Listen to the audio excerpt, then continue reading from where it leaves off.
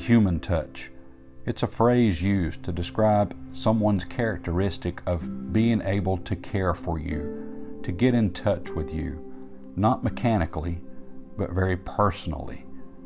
For a physician, it may be described as them having a good bedside manner, not mechanical, but personal.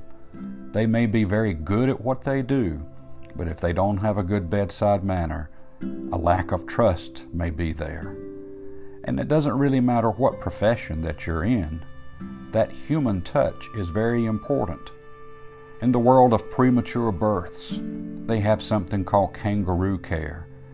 The baby without clothes is held against a bare chest, and it's healing. That physical touch is so important. You and I are built for human touch, an extended hand, a hug. That physical contact is so important.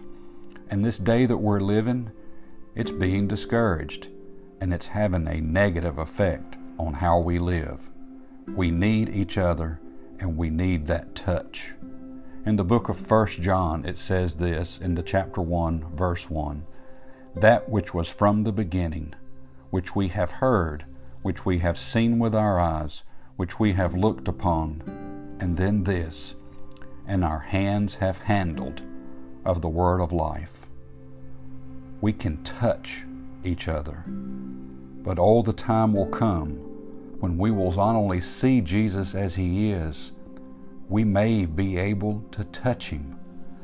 Those things that we have only been able to imagine, we will one day be able to lay our hands there.